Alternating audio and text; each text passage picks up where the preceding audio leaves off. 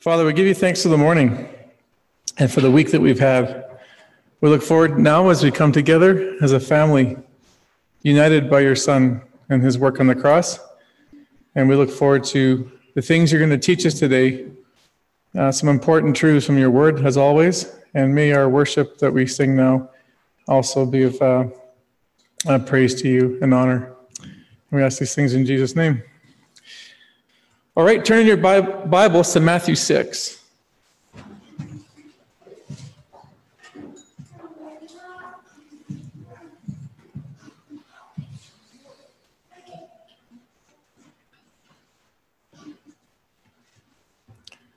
Matthew 6 and verse 16.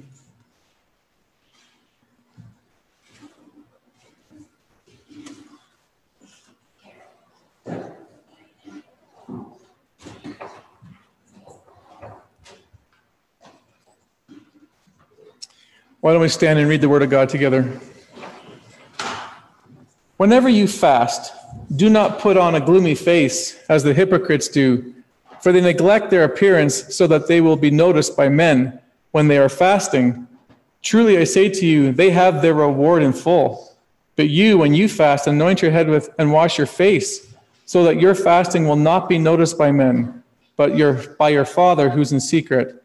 And your Father who sees what is done in secret will reward you. Please be seated. Well, good morning, and as you could tell by our reading, today we're going to be diving into a topic that we have not yet talked about at Genesis House in the 8 years of ministry, and that is fasting in the life of a believer. Now, there's a twofold reason I want to speak to you about fasting today. The first is regarding to what's going on in our denomination as we speak. Hopefully you received an email from me this week, and if you didn't, I can send it to you. But currently, we are going to be at the end of the month, on September 29th, 30th, and there, having a pastors' conference, and regarding some pretty heavy issues our denomination's facing. There's three in particular. Basically, the church in response to COVID and what's happened in the last almost, year and a half. The whole issue of the LGBTQ community and what does that look like to be embracing of them in our churches and whatnot. Second, and thirdly, areas of repentance in our denomination that need to happen. A lot of churches are doing well and functioning God's way, but many aren't, and so it's a call to repentance for the churches as well. So in lieu of that, they've asked the denomination to fast and pray for 21 days. Started on September 10th, and it goes until September 30th. And I did send you the email out. And we've signed up as a church for September 27th. And so if you haven't seen that, again, just contact me.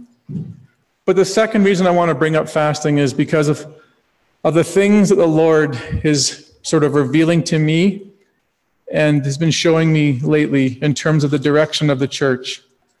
And I believe he's strongly communicating to me a message that we need to look at seriously in terms of going forward into the future. Now, I'm going to dedicate an entire service next week to what I think the Lord's saying and how Genesis House needs to keep going and the things that we're doing well, but needs to change. And if you're going to make it to any church service between now and Christmas, make it to next week's service, because it's going to be the revelation of some pretty big things. So with these two ideas in mind, then, I figured it'd be really important for us to understand what the Bible has to say about fasting and why we should seriously consider this as a follower of Jesus. Now, I want to first establish, though, what fasting is. Before we get into Matthew, what is it? Well, the Greek word literally means abstinence from food. Big surprise. Abstinence from food. There are two forms of abstinence in the Bible. One is a complete or total abstinence. This would be where you don't eat any food for a prescribed period of time. And someone like Jesus in the wilderness, who would come to mind in this kind of fast, he was 40 days in the wilderness without food. However, he did drink water, and water's prescribed in fasting. So there's a complete fast. There's also a partial fast. This is when you only refrain from eating certain foods, but not all foods together. A really good example of this is in Daniel chapter 10. In Daniel chapter 10, he chooses a fast, but he chooses not to eat any rich foods or any meats, but he eats everything else. So in that case, Daniel is basically choosing to be vegetarian, basically for a period of time. I think it was 21 days. Now, I think it's important to establish what fasting is, because we have something in our culture called Lent. We have Lent. And at Lent, people like to fast from certain things and deny themselves of certain pleasures.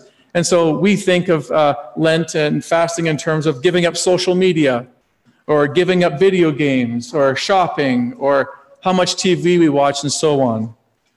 And it's not that any of these things are wrong in and of themselves per se, but that's not the true biblical definition of fasting. The true biblical definition of fasting only included food. Now, I want to give you a little bit of theology about food. See, God didn't, or fasting wasn't mentioned in the Bible because food in itself is evil. Food's not evil. Food's a gift from God that he wants us to enjoy. Two proofs of this, obviously, the variety we have. We're not like a goldfish. We don't eat the same thing every day and mentally are okay with that, right? God gave us a huge variety to enjoy, and it's like his good gifts to us. The other thing is we've been given taste buds. Again, we're not like a goldfish in that way. We can taste salty things, bitter things, sweet things, and gross things, but we know good things. We all have different taste buds, and that makes us unique in creation. So again, God didn't design us so everything was like a mushy paste that was bland. He gave us the ability to enjoy flavor. And food is also critical to the Christian community. It's a means of fellowship. Remember in Acts chapter 2, guys and girls who've been in the Bible study, they would do it as food was a means of taking their meals together. They would take their meals together because that's where they would encourage one another, and they would pray for one another and so on. So it was a means of fellowship, but food was also a means of worship. Remember at communion, he took bread. Jesus took bread and said, "Do this in remembrance of me." Right? So again, food is a means of fellowship. It's a means of worship. It is not a means of evil. So then why would God mention, or why would God mention food as the thing for abstinence? Well, he doesn't ever tell us. But as I began thinking about it, I was reminded of Jesus' conversation and debate with Satan in the wilderness. When Satan turned to Jesus and said, "Turn this stone into bread," he said this, "Man shall not live by bread alone." Man shall not live by bread alone. So I think that's the answer, church. Food is something that is required for life. It's required for life. It's critical to our survival. We're dependent upon it for our existence. So to give up food, which is something that's necessary for life, is to say to God, this comes at a tangible cost. This is self-sacrificial. This is sacrificial towards you. So again, food, I think, is important. But my next comments I owe to John MacArthur, because he got me thinking in a different category of food that I never thought of before. And so credit is due where credit is due. But you know what? Here's what I learned from him. It's interesting that within the Bible, even though food is not evil in of itself, people would often fall into sin as a result of their desire for it. I'll say that again. Food was not evil in of itself, but even though that's the case, people often fell into sin due to their desire for it. Esau in Genesis chapter 25. He was out hunting. He became famished, the Bible says, starving. He comes home. His younger brother Joseph is making food. It's a stew. It smells amazing. He was so caught up with his hunger that he sold his birthright for one meal. And his birthright came with some incredible blessings. in that culture. Double inheritance, for example, things like that. Israel in Numbers 11, they've been delivered from Egypt out of slavery. God had providing them with manna, this bread-like substance from heaven. They got so sick of it and they hated it that they sinned by grumbling against God to the point that they were even weeping, it says in Numbers 11, weeping over what God was providing for them. And this is what they said: "We remember the fish we used to eat in Egypt, as well as the leeks and onions and garlic." They were so caught up with food and missing food that they rebelled against God and grumbled against him and wanted to go back to slavery for the sake of their stomach. How about Eli and his sons in 1 Samuel 2? God had laws in place for offerings. If you brought an offering, some of it was to be burnt on the altar, and some of it was to be given to the priests for their service. He had laws for the provisions of which offering parts of the animals you could eat. Well, God appears to Eli and says, "I'm after you, boy, and your sons. You guys have been making yourself fat by going off of the choicest cuts of the offerings, and I never allowed that to happen." And what happened to Eli and his sons? They were dismantled from the priestly line of ministry, and they lost their lives. But the big one, Eve in Genesis 3. I don't have to say much more than that, do I? When Satan tempted Eve to sin against God, what did he use for temptation? Everyone says an apple. It wasn't an apple, church. Well, it just says it was the fruit of the tree. It could have been an apple, but it could have been something else too. It could have been a banana, a bunch of grapes, but for whatever reason, we've put an apple in our heads. But anyway, it was fruit, food. Verse 6 of Genesis 3, when Eve saw that the tree was good for food and a delight to the eyes, she took and ate. Again, food, not evil in and of itself. But isn't it interesting? It's a temptation that always draws people into sin. And we have a saying in our culture that understands this, right? Understands the power of food. How often have you heard, someone like typically it's usually about a man and a woman's way to his heart. The way to a man's heart is through his stomach, right? Well, clearly from the Bible, that's also women's way as well. But you get the point. That doesn't come out of nowhere, that saying. So again, fasting. The biblical understanding of fasting. Food is not evil, but it can be a temptation used for evil. And it is usually in the category of food only. Well, it is only in the category of food. There is no other examples of fasting other than food. So I know I took a tangent on that, but I thought very interesting, and you'd probably enjoy that little segment there. So now that we know what fasting is, the question is, are we expected to do it? Are we commanded as followers of Jesus to fast? Well, one might think so, based on all the numerous Old Testament and New Testament examples we have, and also in light of Jesus' words. Look in verse 16. He says, "Whenever you fast, do not put on a gloomy face as the hypocrites do." Verse 17, "But you, when you fast, anoint your head and wash your face." So one might think, yeah, we are expected to fast. It's commanded. But church, that is not the case. Did you know there's only one command in the entire Bible, Old and New Testament, of requirements to fast? It's in the book of Leviticus. You can look this up later for yourself. Leviticus 23, 26 to 32. Leviticus 23, 26, 32. There was a requirement once a year to fast on the Day of Atonement. The Day of Atonement, that's when the high priest would make a sacrifice for the sins of the nation as a group, as a whole. That's the only command in all of Scripture. The only other mention of periodical fasts that were routinely followed occurred in Zechariah's book. This is when Israel was in captivity and in Babylon, and they fasted 4 times per year to mourn the destruction of the temple and their city when Babylon took them into exile. But here's what's key. That was not commanded by God. Those 4 fasts became adopted by the Jewish culture. It was voluntary on their part to do so. But beyond this, fasting was never commanded in the Old and New Testament. No New Testament writer ever said we're obligated to. Jesus never mandated it either. In fact, while Jesus was alive with his disciples, he told them the opposite. He told them the opposite. Look at this. He said in Matthew 9, John's disciples came and asked him, "How is it that we and the Pharisees fast often, but your disciples do not fast?"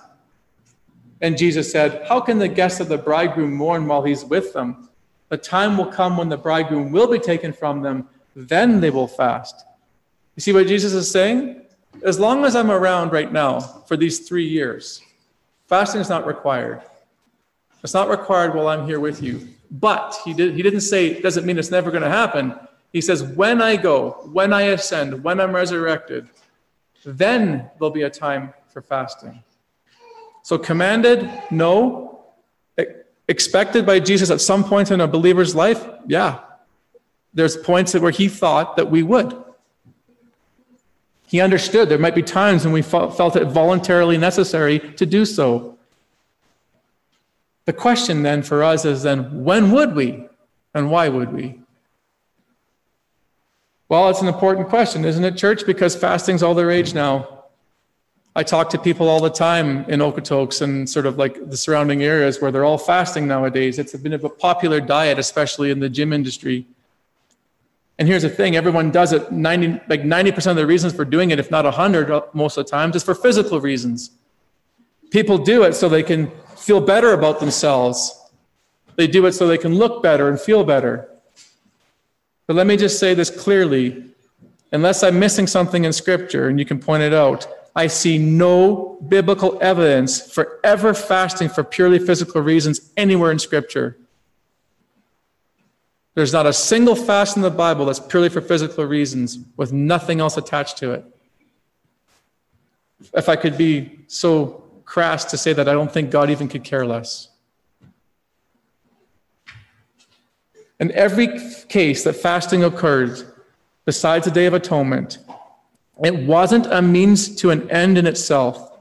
It was birthed out of a deep spiritual need or concern that a person was experiencing, that they felt helpless in, powerless in, and wanted to bring it before God in total humility and dependence upon Him. It was a birth out of a deep spiritual need or concern that had a person just crying out to God for His mercy and guidance. Now here's key, church. This is really key. Because of this, fasting is always linked in connection with prayer, but prayer is not always linked in connection with fasting. Unless I'm wrong, I can't see any example. You will never find a fast in the Bible that I can see that's not in connection with prayer. But every time you can often see prayers that have nothing to do with fasting. That shows you what fasting is pointing towards. It's a time for you to humble yourselves before God and seek His face and just cry out for His guidance for whatever issues you're facing, issues that are lining up with His kingdom purposes. You're lining up on His team for the things that concern Him, that concern you. But secondly, fasting then is not an end to itself. It's a result of a deep spiritual concern that drives us to the throne room of God. Fasting is a result, it's an effect. It's birthed out of this desire, and it drives you to your knees to beseech God for guidance and His mercy in whatever situation you're facing.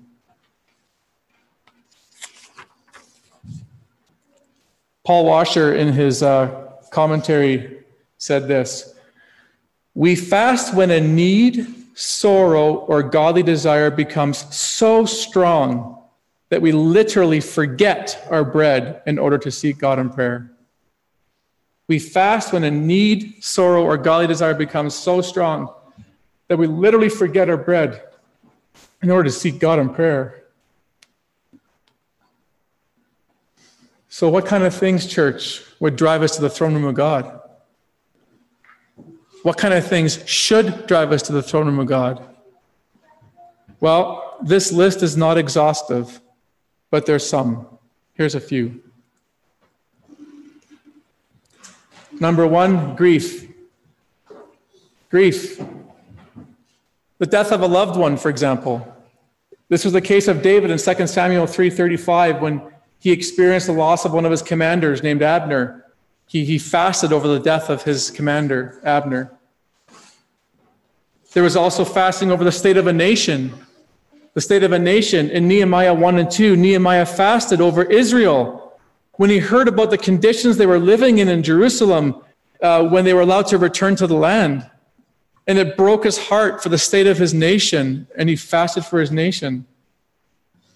Hannah in 1 Samuel 1 and verse 8 fasted for infertility.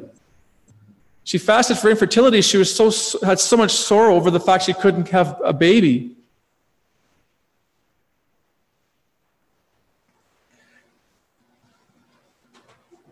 I fasted one time in the area of grief for someone. This story is absolutely remarkable in terms of like what happened, but there was a woman in our church years ago that knew a girl that was in deep trouble.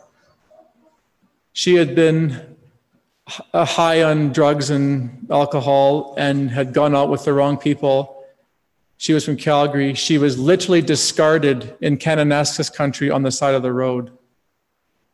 She spent 2 days or 3 days or something like that in the Kananaskis country, sobering up, had no idea where she was, had no clothing, and she was absolute destitute, and her life was like literally in God's hands. She cried out for mercy to God and promised that she'd commit her life to him if he'd rescue her. In the midst of that prayer, the catalyst for that was she looked in a creek and saw a bear, and she was trying desperately still not to be heard by this bear, and she cried out to God. Long and the short of it is, they sent the helicopters came out and looked for emergency crews for Kananaskis, and she stood up. She never had enough strength to stand, but she felt like empowered to stand, and she stood, and the helicopter spotted her and rescued her. When I went to visit her hospital, it smelled like rotten flesh in there. Her toes were all gone. Were all basically gangrene, and they were going to amputate her feet. They're going to amputate her feet. When I visited her, it was hard because I didn't have a nose plug, but I wanted one. I spent 24 hours in fasting and prayer that God would rescue her, that she wouldn't have her feet amputated. Next day, I found out how the surgery went, and it wasn't perfect. She did have to have some amputations, but it was her toes. It was her toes, and at least she was able to maintain her feet.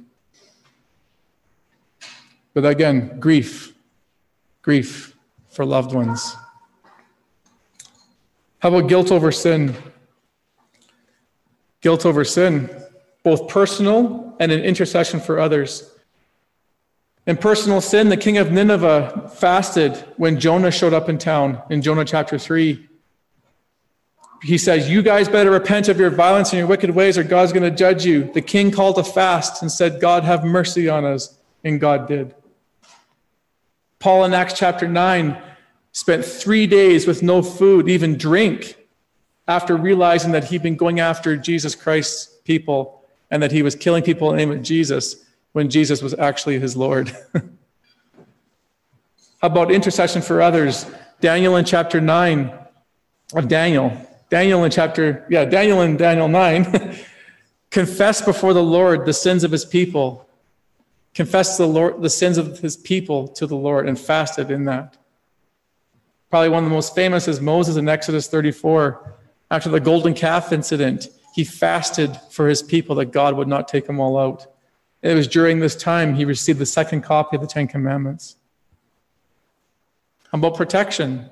Fear. King Jehoshaphat in 2 Chronicles 20 had enemy nations surrounding Judah, and he was the king of Jerusalem and Judah. He was so helpless and felt powerless in the midst of these enemy nations that he called a nationwide fast, and God came to the rescue and protected them. Esther in Esther 4, the Jews were threatened of extermination due to a man by the name of Haman. Esther fasted to receive permission to go before the king to make a petition to save her people. and God granted it. How about Ezra 8 and 21 to 23? Ezra and the exiles are now making safe journey from a particular place to Jerusalem, and he asked for protection for the kids and the women as they're traveling, and God provided it for them. How about the area of physical health? David interceded for someone's life. Interceded for someone's life. David fasted for God to show mercy for his son, who was conceived with Bathsheba, when God was going to judge that son for their sin. And he fasted that God would show mercy and interceded for him. One cool one is actually in Psalm 35 and 13. David is talking about his enemies, not even God's people. He's talking about his enemies, and he begins fasting for those who are sick and needy, his enemies. How about important decisions we have to make, or seeking guidance? In Genesis 24 and 33, Abraham's servant fasted to find a bride for Isaac. In Judges 20:26, Israel was seeking after God to know whether they should go to war or to retreat. They'd lost 2 battles severely. They didn't want to lose a third one and have more casualties. So they fasted to find out if they should go to battle or not. God said, "You go," and they won. Church, we have critical decisions to make all the time. Where to go to school, who to marry, what job to take, everything. We can take it to the Lord in fasting and prayer. How about ministry to direction? Acts 13, 1 to 10. Paul and the other believers are gathered in Antioch. While praying and fasting, the Holy Spirit said, "Set apart for me Barnabas and Saul for the work to which I have called them." Here's what I love about that one, church. From what I can tell in the text, they weren't actually going after God for any particular reason. Just part of their practice in life was fasting and praying, and out of that came a missionary movement. I don't even know if they're expecting it. So here they are fasting and praying as a practice, and God says, "I need to tell you something, but I see your heart towards me. Let me give you an evangelistic strategy. Set apart Barnabas and Paul to go do a missionary journey for me." I don't even know if they're expecting that, church. But later on in Acts 14 and 23, Paul and Barnabas again are once again praying and fasting, but this time it's different. They've appointed elders to lead the church, and now they're fasting and praying as part of the commissioning service. It's their way of basically beseeching God to say, to empower these men to do the right job in the ministry when they're left, when Paul and Barnabas leave them. It's almost like they're crying out to God to empower this ministry and to be with these men as they lead this church. How about spiritual warfare? Matthew 17:21. A demon-possessed boy is brought to Jesus. And the reason they brought him to Jesus is the disciples had a go at this guy and could not exorcise the demon. Couldn't do it. They come to Jesus. So the man comes to Jesus in desperation and says, "Can you help me?" And he goes basically, "Why didn't you ask my disciples?" And he says, "Well, we did, and they couldn't do it." And then Jesus exorcises them and then says, "This one can only come out by prayer and fasting." I talked to a man from Africa, I think he's from Nigeria, about 5 years ago, and he was part of our denomination. And I asked him what life was like and about spiritual warfare, and he said, "Yeah, this is true." He goes, "Many times in our churches, we'd pray for people. We did not have the authority to cast out demons. And we'd go away for 1 or 2 days. We'd fast as a church and pray. We'd go back and the demon would be gone like that in a second." Humbling ourselves, relying on God for the spiritual battles and warfare. The last 2 are very interesting to me.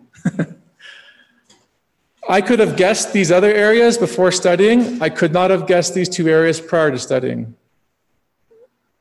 So hopefully these are interesting to you as well. Concern for God's name. In Psalm 69 and verse 10, David fasts for those who insult God's name and criticize him for who he is and all he stood for. The nations around them, the people who were insulting God, making kind of like Goliath, making fun of the God of Israel, he would fast for God's name. That's where the phrase, zeal for my house will consume me. That's the psalm where David said that, when Jesus said that when he watched all the religious leaders and all the people selling doves and things like that in the temple. Zeal for my house will consume me. He cared about the name of God and his reputation. He fasted for that.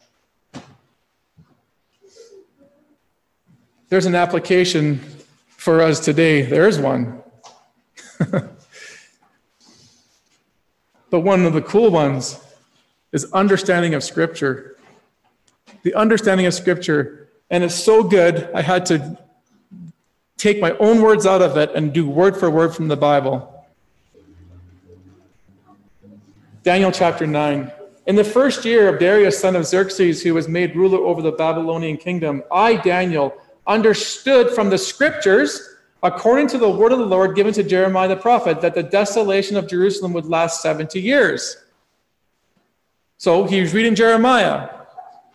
And he understands from Jeremiah, as he's reading it, that Jerusalem is down and out for 70 years. That's clear. That's clear. So I turned to the Lord and I pleaded with him in prayer and petition, in fasting and sackcloth and ashes. Fast forward to verse 21. While I was still in prayer, Gabriel, the man I had seen in the earlier vision, came to me in swift flight about the time of the evening sacrifice. He instructed me and said to me, Daniel, I have now come to give you insight and understanding. Church, raise your hand if you think the Bible is easy to understand. The hardest part of my job, I sweat buckets coming before you some days. I lose sleep over it. I can't even eat over it because I'm I cannot misrepresent what you have to say to this church, Lord. I don't get certain things. I've never once fasted in my life, ever, for God to reveal Scripture to me. Never. Confession. What an interesting thought. Struggling, church? It doesn't say it's limited to Daniel. Beseech the Lord to reveal his word to you so you gain an understanding. You talk about incredible application.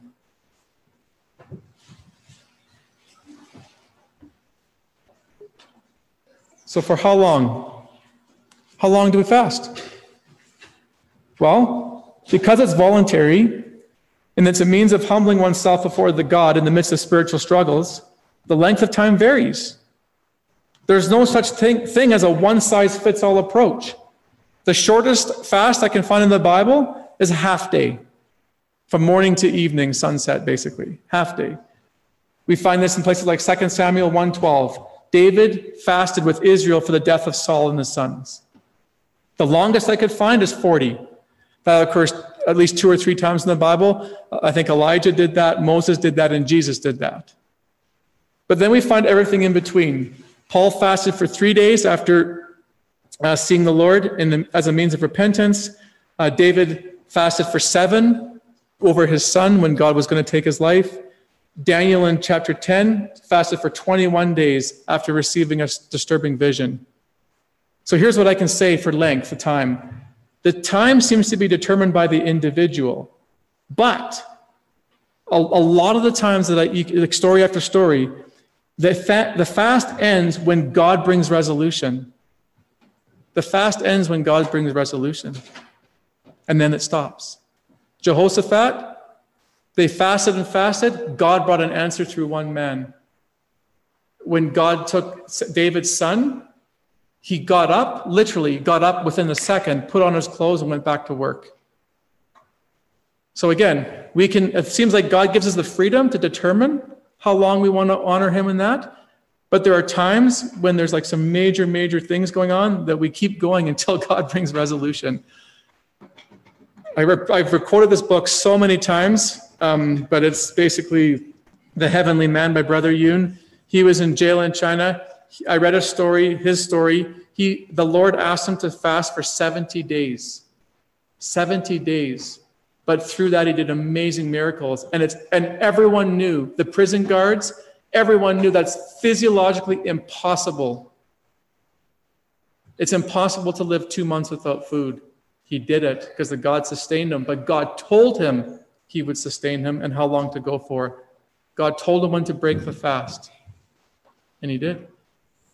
When his wife saw him after the fast, because she got to visit him, she said he didn't even recognize him. He was 70 or 80 pounds, and his ears were shriveled up, like just completely gone, shriveled up from just lack of sustenance. But now when you see him, he's a fully restored grown man. But again, this is a spiritual battle that the Lord is fighting for him, but they're breaking through boundaries in China like crazy because of men like him. So as we come to a close, I want to conclude with the passage we read, as well as one more. Because Jesus does give a warning in fasting. He gives protocols on how to fast. And he basically says there's one important truth, church, we need to remember. And that is this: our fasting has to be free from hypocrisy. It has to be free from hypocrisy. And I'm going to suggest in 2 ways. The first one is found in Matthew. Whenever you fast, do not put on a gloomy face as the hypocrites do, for they neglect their appearances so that they will be noticed by men when they are fasting. Truly, truly, I say to you, they have their reward in full. But you, when you fast, anoint your head with and wash your face, so that your fasting will be not be noticed by men, but by your Father who's in secret. And your Father who sees what is done in secret will reward you. First warning: do not fast so that everyone notices, and you draw attention to yourself. Don't try to draw attention to yourself by looking all sad and glum, and if you're really, really hungry and you're with your friends saying, guess what I'm doing, if they see you're just kind of down and out. We are to keep it to ourselves. We're to keep it secret. Now, yes, you could maybe tell your spouse so that if they're going to serve food, we can have food together, they understand what's going on. And if we're doing it as a church community, yes, as brothers and sisters, we share that common ground. But out there in the world, we're not looking to draw attention to ourselves, to let everyone know what we're up to. He says, if you do that, you receive a reward in full. And that makes sense, right? Because if Dean walks up to me and goes, man, Andrew, you're looking kind of skinny these days, and you kind of look like death warmed over, like what's going on? Oh, I'm just fasting for the Lord. Wow, that's amazing. You must be really spiritual, like you're a devout person. God says, you just got your reward. He praised you. But me, God, I don't care about that. I don't care about that. What I care about is if you come after me in these deep spiritual concerns secretly, privately, so nobody knows except me, then you'll get your reward. You'll get it in full. Second thing is that God wants us to live righteously before him as a way of life all the time. In other words, the ritual of fasting is not what God's impressed with. What he cares about most is how you live in obedience to him. Then when you fast, he takes notice. Consider Zechariah 7,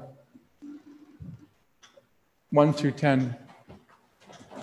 On December 7th of the 4th year of King Darius' reign, another message came to Zechariah from the Lord. The people of Bethel had sent Sharezer and Regemelech along with their attendants to seek the Lord's favor. They were to ask this question of the prophets and the priests of the temple of the Lord: should we continue to mourn and fast each summer on the anniversary of the temple's destruction, as we have done for 70 years? Then the word of the Lord came to me, saying, say to all your people and your priests, during these 70 years of exile, when you fasted and mourned in the summer and in the early autumn, was it really for me that you were fasting? Like, good on you. 70 years. Never once. You did it for me. Here's where it gets amazing, church. Listen to this. Even now in your holy festivals, aren't you eating and drinking just to please yourselves?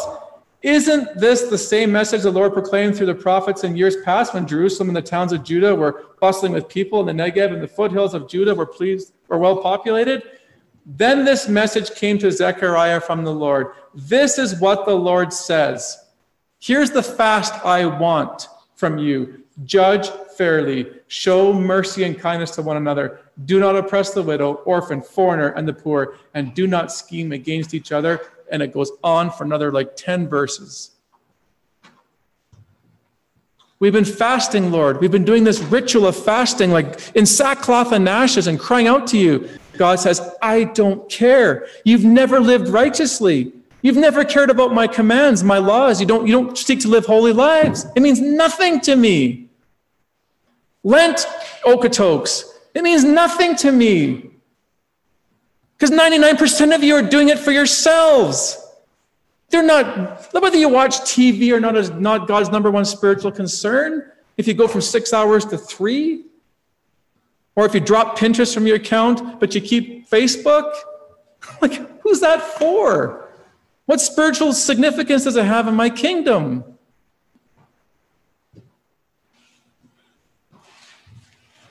The fast that the Lord really wants is the righteous, holy life, a life sold out for him. When you get your heart right in this way, and you have a pure heart before God, and you live in obedience, then your fasting is an honor to him and is accepted by him. The fasting is, in and of itself, has no value. But when it's accompanied with a heart of obedience and a dependence on the Lord, it means a ton to God. He moves boundaries and spiritual boundaries, shakes the earth.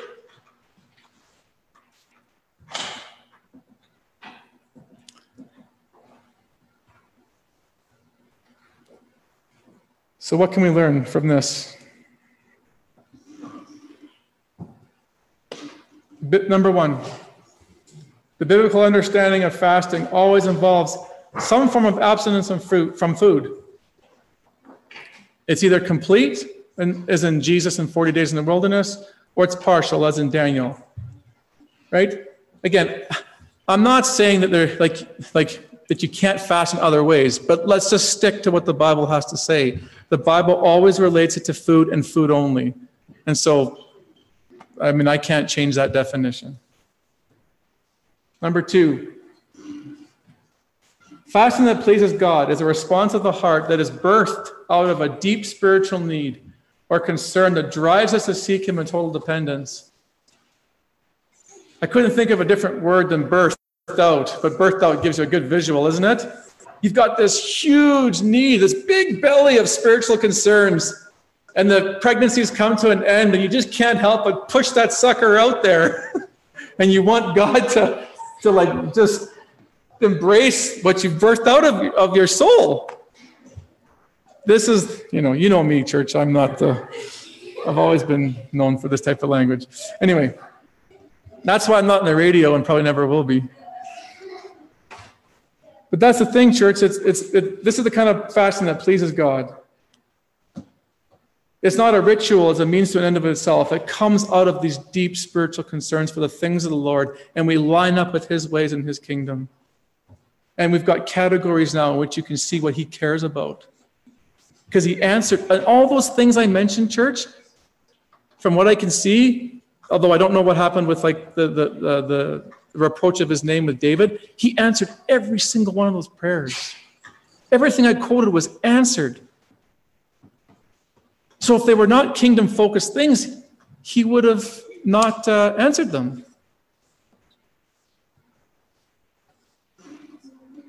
Number three, as a result, fasting is always done in conjunction with prayer, but prayer is not always done in conjunction with fasting. Really cool, hey? Again, just to show fasting is not a ritual. It doesn't give you a spiritual badge to say, look at me, how holy I am. It's got a purpose. It's to seek to make yourself dependent on God, to give up, to deny oneself, to say, man does not live on bread alone.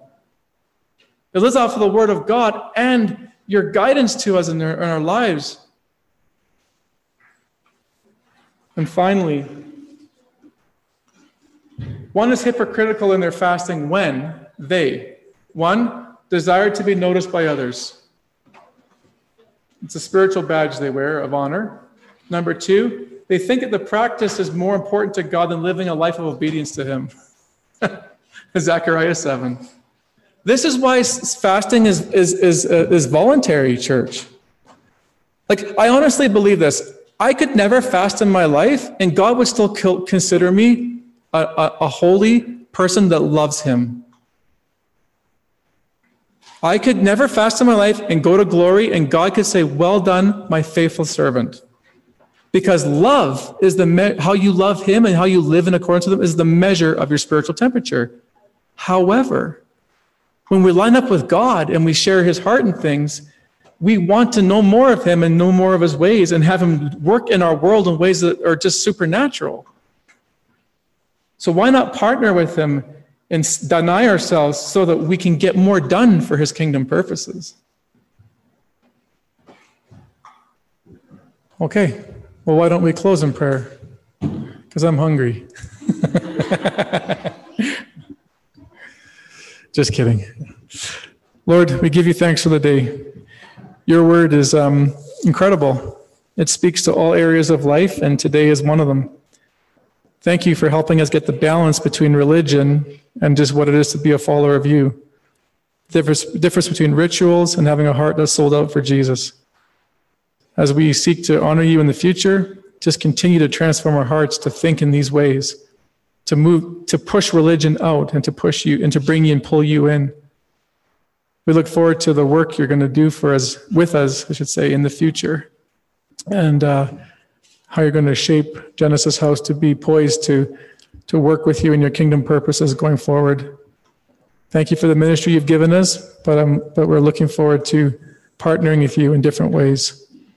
So, Lord, again, thank you for your word and how it teaches us to live on a daily basis. In Christ's name, amen.